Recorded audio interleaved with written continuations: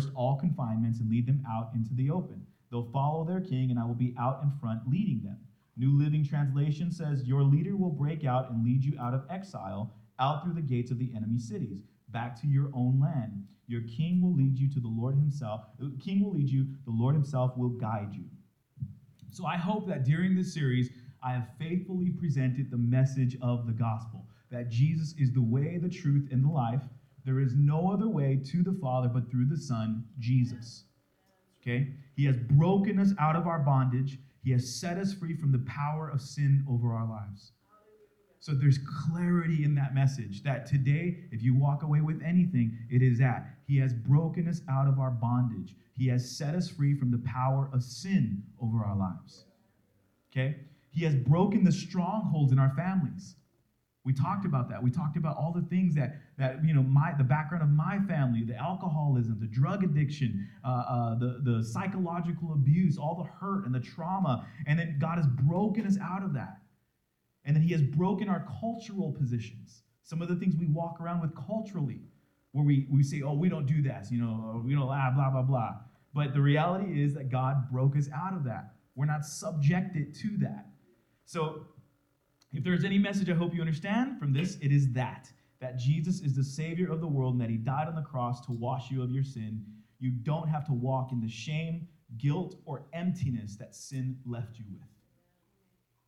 Charles Spurgeon said this, nothing teaches us about the preciousness of the Creator as much as when we learn the emptiness of everything else.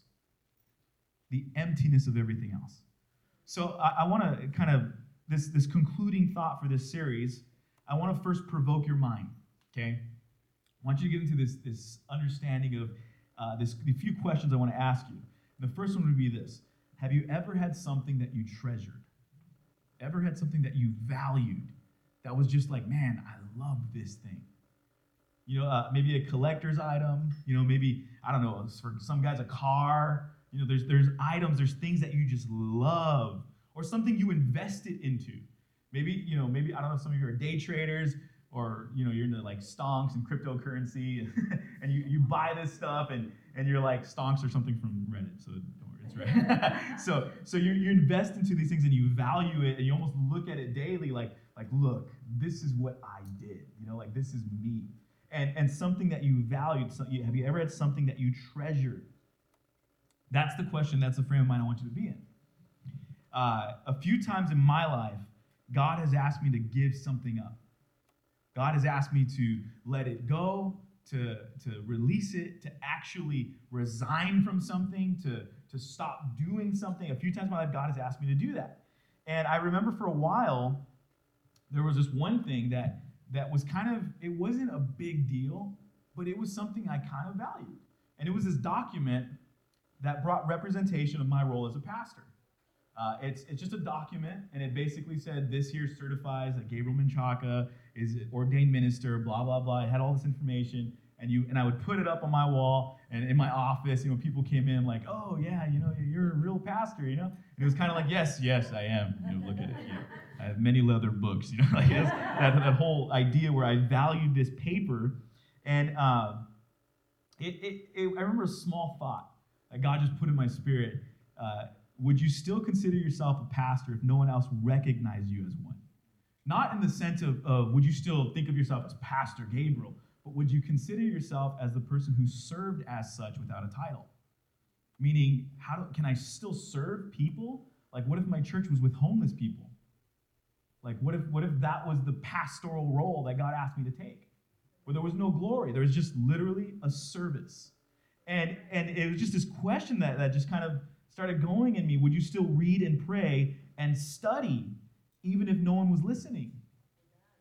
Because a lot of times what happens, and I'm sharing with you one of the things that happens with pastors and church leaders, is you can become kind of like desensitized, and you have this role, and you start doing things just because it's part of the role. Now God brought me back to this place of mystery where it was like, man, I'm just curious about God. I'm curious about the Bible. And so I would read and study and pray because I was curious, genuinely, like, what the heck does that mean? So for me, that's what kind of what drove me. But there was a time when I would study and read and pray only because I was going to preach. And that was my study time. That was my prayer time, was because I had to do something, so I have to do this right now. So the question began to challenge me more and more. And would you still value the title and role if you got no praise? Think about this. And this is something that God started challenging me with. You know, would you still call yourself a pastor if I had you go preach in the park to two people who's sleeping on a bench? You know, and God really started challenging me with this, because it was this document that I had. And not only was it for me, it was these other people that were part of this process that certified me as a pastor. And this question just began to take things out of frame for me. We were moving recently, and I remember I saw that document stuffed in a shoebox, folded up out of its frame. My daughter had crumbled it up. And I just remember looking at it thinking hey, that used to be important to me. It used to be important to me. It was in a frame on the wall, and I found it in a shoebox all crumpled up, and I was like, hey, okay. But this happened, and it was something that God began just reminding me of my relationship with him is what matters more than everything else. And I believe God was asking me to break something for him, to break something in my own life, the accomplishment or recognition of a role. Recognition is a big deal. We all love it. We do. Anybody here that says oh, I don't like to be recognized, you may just not like it a certain way, but you love it. You know, some of you are I don't like being recognized. Don't call me up in front of everybody. But if I gave you $200 gift card, say you've done a great job, you'd be oh, praise the Lord, thank you, Jesus. Man. Recognize me every week. You know, this is the reality. We all love recognition. And there's some things that God may start asking us to say, don't be recognized. Don't focus on that. Serve. You know, and this is for me where God started challenging me. Would I still have the heart for his people if no one cared to give me a title? Would I still value God's people? And I'm not just saying you. I'm saying other people all around. You know, at work, when I go to the store, would I value God's people if I did not have a title? N.T. Wright says this: you become like what you worship. When you gaze in awe, admiration, and wonder at something or someone, you begin to take on something of the character of the object of your worship. And this kind of puts things into frame for us. The thing that we value, the thing that we treasure, the thing that has become somewhat of a North Star in our life. And I say that, metaphorically, of you center your life around it. I'm not saying the Super Bowl, but I'm saying like the Super Bowl. Some people, it's this is it. We're closing in on the big game. Life is real now, and their whole life is centered around this one thing. And N.T. Wright says, you become like what you worship. And believe it or not, when you center your life around something, you are worshiping it. And I know that sounds like, what? What I'm saying is this: we as Christians worship God. So our lives are centered around him. The other things that go on, that's fine, that's fun. But if it's the centerpiece of our life, that's the thing that has to be questioned. We become like what we worship. Let's get into some scripture. And I'm going to take us into the Synoptic Gospels, Luke 10, 38 through 42 first. Luke 10, 38 through 42. I'm going to read right now. Can somebody grab me my water? I have no clue what happened to it. Oh. Luke 10, 38 through 42.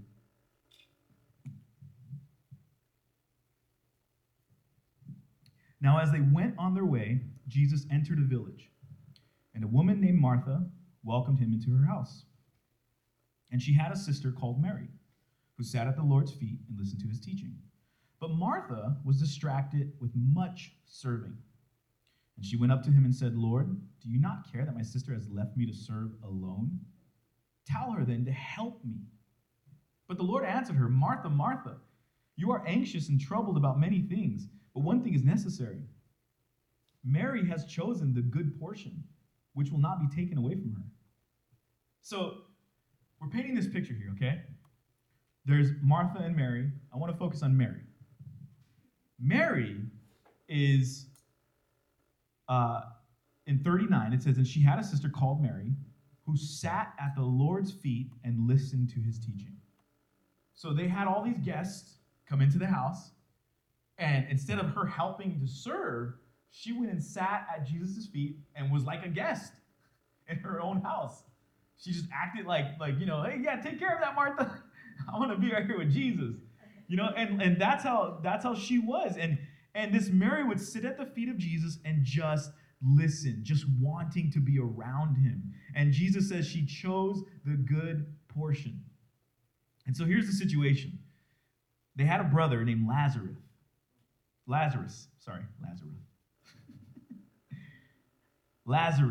their brother, and he dies.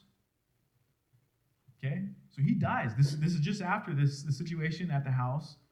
And Martha and Mary were with Jesus. Mary was in love and just like, oh my gosh, I just got to hear every word he's saying. I got to sit next to him. I got to be around him. I just got to soak in what he's saying. It's just I got to be around him. And then they have a brother and he dies. So then the setting is now in book of John, chapter 11, verses 28 through 33. And so the situation is completely shifted. It's like a different mindset. They're in a different kind of like cultural worldview. It's just like they're in mourning. That's sad. And so in John 11, 28 through 33, it says this. When she had said this, she went and called her sister Mary, saying in private, the teacher is here and is calling for you. So Martha's telling Mary, Jesus is here. He's calling for you. And this is the same Mary that was at the feet of Jesus, like wanting to pay attention, wanting to be around him, just wanting to be close to him. And Jesus comes into town, and she doesn't even get up to go to him. And Martha tells her, hey, he's asking for you. He's asking for you. And verse 29, and when she heard it, she rose quickly and went to him. Now Jesus had not yet come into the village, but was still in the place where Martha had met him. When the Jews who were with her in the house, consoling her, saw Mary rise quickly and go out, they followed her, supposing that she was going to the tomb to weep there. In verse 32, now when Mary came to where Jesus was and saw him, she fell at his feet, saying to him, Lord, if you had been here, my brother would not have died. In verse 33, when Jesus saw her weeping, and the Jews who had come with her also weeping, he was deeply moved in his spirit and greatly troubled. Have you ever blamed God? I know I have. I've gotten angry. God, why did you allow this? Why did you let them? Just an anger of, God, why did you do this? Why did this happen? You ever blamed God for something bad that has happened? Or got angry because something happened or because something didn't happen? That's a big one. We pray. We're like, God, do this for me. I'm praying, please, Lord. You fast and pray and nothing happens. And you can get angry. You get angry at God. And this is this reaction that Mary has. She literally tells Jesus, Lord, if you had been here, my brother would not have died. You know what that's faulting. That's saying, this is your fault. This is what Mary said to Jesus. This is your fault. And she gets angry because this situation, Craig Rochelle says this, and it's just a thought, something to think about. If God has done what you think he should do, trust him. If God doesn't do what you think he should do, trust him. If you pray and believe God for a miracle and he does it, trust him. If your worst nightmare comes true, believe he is sovereign. Believe he is good. But this is hard to do. This is Mary, and this is like us, we get angry. We're like, God, why did you do this? I was hoping this would happen. I was praying for this. And this is the emotional state Mary was in when she said this. And the same person that sat at his feet and listened closely to every word that was shared is now blaming him for the negative thing that happened. We'll go further. In John 12, 1 through 8, 6 days before the Passover, Jesus therefore came to Bethany where Lazarus was, whom Jesus had raised from the dead. So let's stop there.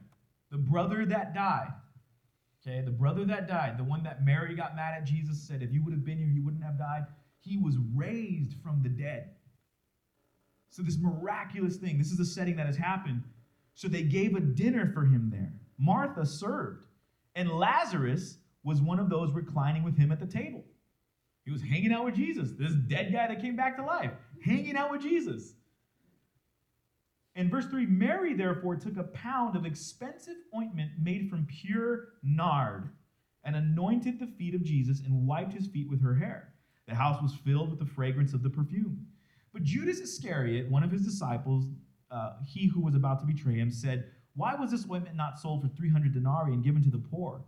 He said this not because he cared about the poor, but because he was a thief, and having charge of the money bag, he used to help himself to what was put into it. Jesus said, leave her alone, so that she may keep it for the day of my burial. For the poor you always have with you, but you do not always have me. So Jesus raised Lazarus from the dead, okay? And in that situation, you find the shortest scripture in the entire Bible. John 11:35 says, Jesus wept. That's the shortest scripture in the entire Bible. Jesus wept. And then we see Mary again, and she comes with this prized possession, this treasure, this thing that was for sure valuable. We know that simply from historical context, okay? What she had is called nard, okay? It's actually like a longer word that's very hard to pronounce, so I'm not going to try. But it grew in the Himalayas, and was brought into the region basically for sale, this and that, but it's super expensive. So remember, they didn't have cars or planes back then, so they would like bring this in on camelback. It was over 3,000 miles away that it was brought in. So this is further than LA to New York. This was further. So they brought this ointment, this perfume, this thing was brought in. It was expensive, hard to get, a treasure. If you had it, you were probably pretty wealthy. And so she has this thing, and it says that she opened it up and poured it out on him. And it was like this, think of it like this. You have this item that is a collector's edition. You're not supposed to open it. And in front of everybody, she opens it. And right away, it's like, oh my gosh, she just lost $10,000 of value. You know, like it was this expensive thing, but she opens it in front of everybody and she pours it on Jesus. And it was this prized possession, a treasure that even those around her knew the value of. Like people around you, they know some of the things that you have are of value. And speaking to all the ladies, you buy the expensive bag so people can be like, oh, dang, she got that one. You know, like that's, you know, some guys do it too, mostly with shoes. But you buy the expensive stuff because you want people around you to be like, oh, wow, like they have those. Eddie knows what I'm talking about, huh? No, I'm just kidding. What we see here is something similar to our Christian walk. In the beginning, we see Mary at the feet of Jesus in love with him. Just her attention is nowhere else. It's with Jesus. It's not even in the duties that she should have been performing. It's with Jesus. And we see this comparison to our Christian walk where we come to know Jesus and he saves us from our sin and we're just like in love with who he is, and that's all we want to do. And then some real life things start to happen. Some real world stuff. People dying, like Mary and Martha, their brother dies. We don't get the job we wanted. You're still single. You don't have the amount you need to make the payment. This real life, this real world stuff starts to happen. And then our response begins to come from a place of emotion that says, Jesus, if you would have been here with me, this wouldn't have happened. And you get to that place of blaming God when you at first loved him. You knew him. You were like, I got to be around him. And then you get to that place of all these things start to happen. And you start blaming God, saying, God, where were you in all of this? If you would have been here with me, this wouldn't have happened. But what happens is as soon as we see the miracle, we come to him with true humility. See, the whole time, Mary was was in love with Jesus, like, man, I just got to be around him. And then she gets angry at him because her brother died. But she didn't know who he really was. She didn't know that he had this power to raise her brother from the dead. So it didn't matter that he died. Jesus had this power, and she didn't know who he was.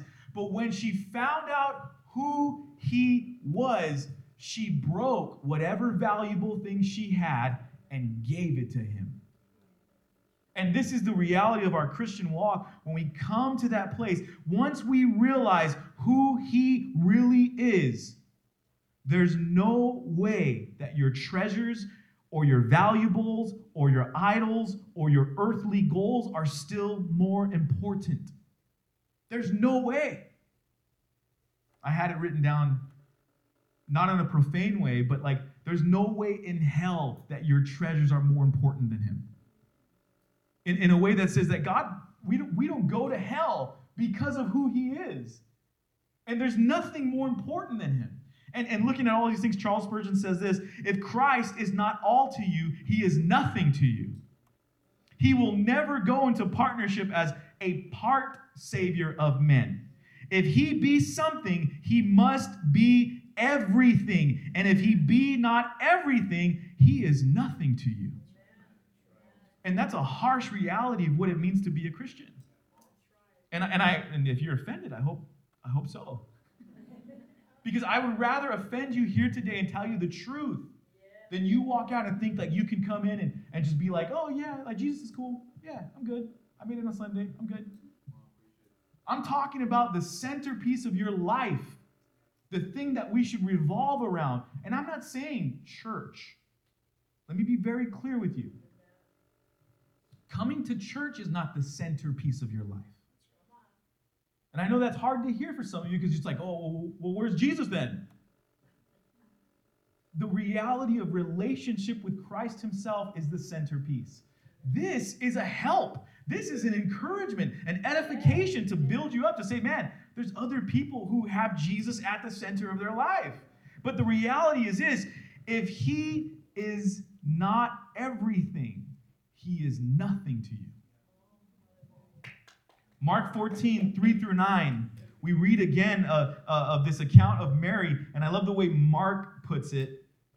And while he was at Bethany in the house of Simon the leper, as he was reclining at the table, a woman came with an alabaster flask of ointment of pure nard, very costly, and she broke the flask and poured it over his head. See, like I was saying, Jesus breaks some things in our life. He breaks us out, man. He breaks some things, and we're able to walk out. We're able to get out, and like Jesus is a real, like, he's Savior.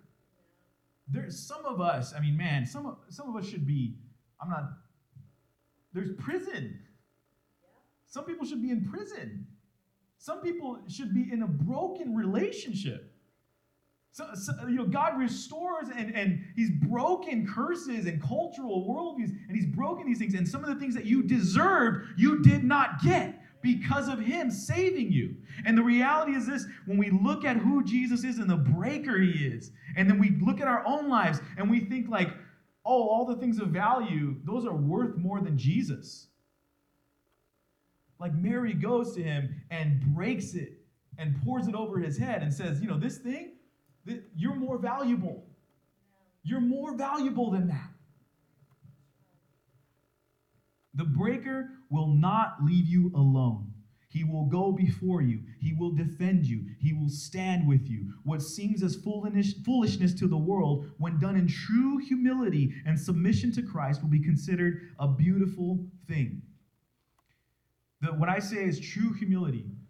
It's understanding who Jesus is. Remember, Mary sat at his feet and was like in love with him. And honestly, like all of us, man, we go through this phase where it's just like, man, we just love Jesus. We come to church and people are like, hey, man, what do you want to do? You're like, oh, I just want to love Jesus, bro. Like I remember talking to one guy. He's a really well-known worship leader now. Or talking about one guy with my brother who was in a class with him. And my brother told me he had this conversation with him.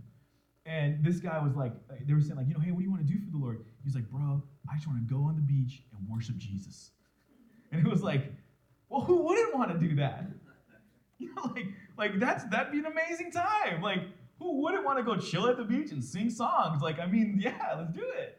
But there's a reality of like, but what about when you lose that awe and that wonder and real life starts to happen and the cops kick you off the beach because it's closed now and like, where are you going to go worship? You know, like, it's just realities of life and how we must understand that our relationship with him must be the centerpiece of our life. And that the things that hold us outside of that must be broken. The things that we value more than him being the centrality of who we are, what we do, how we function, our relationships, our understanding of love. And that's something that I would want to stay on for just 1 minute, our understanding of love. What you have been taught by your culture, your family, your background is not necessarily accurate. And when you don't put Jesus at the center of your life, you don't understand love. That's why people get in these unhealthy relationships, and it's like, I love him, oh, she loves me, and it's like, but you're both in jail because of your relationship, and it's like, but there's a reality there because you've centered it around that relationship. Once you put Jesus at the center, you begin to understand this is what love is supposed to be. Not what I thought, because what I thought is inaccurate. And putting Jesus at the center creates an understanding and a clarity of how to move forward in health. We are most like Christ when we break the strongholds in our life. We are most like him. Whatever God has given you, understand, he didn't give it to you to trap you. There's some of you that have passions, you're good at things, you're really good at things. I don't know everybody in detail, but you might be really good at something. And you're maybe, I don't want you to misunderstand me. I want you to understand this. God gave that to you. That thing that you're good at, that thing that you really enjoy doing, God gave that to you. He created you. He knows you. But what I'm saying is when that thing becomes more important than him, that's where it's wrong. But there's things that we're really good at that we can start to do to bring glory to who he is. Whatever God has given you, understand he didn't give it to you to trap you. He gave it to you to break open and pour out, to use it for him. To say, I'm good at this. I'm gonna do this. I want to bring glory to Jesus by being really excellent at this. And I mean in all areas. Some of you might be really good, IT people. You might be really good at construction, really good at it. And the way you bring glory is by being excellent at that. And people say, man, that guy's really good. Man, that lady, she's amazing at what she does. And then people get around you you're very good. Yeah, I want to please my Lord and Savior Jesus. So I do everything with excellence. I'm not doing it for people around me. I'm doing it for God because I want my what I do to glorify him. And this is the thing that when we talk about breaking some things in our own life, saying, God, I value this. I wanted to do this for me. But I'm going to break it, and I'm going to do it for you. That's the reality of what it means in our Christian walk, where Mary was so infatuated with Jesus, and then she was angry at him. And then she comes to him and literally breaks the most valuable thing she has and says, Lord, you're more valuable than this. I didn't know who you really were. I thought I knew you, but now I know who you really, really are. And there's nothing of more value than you.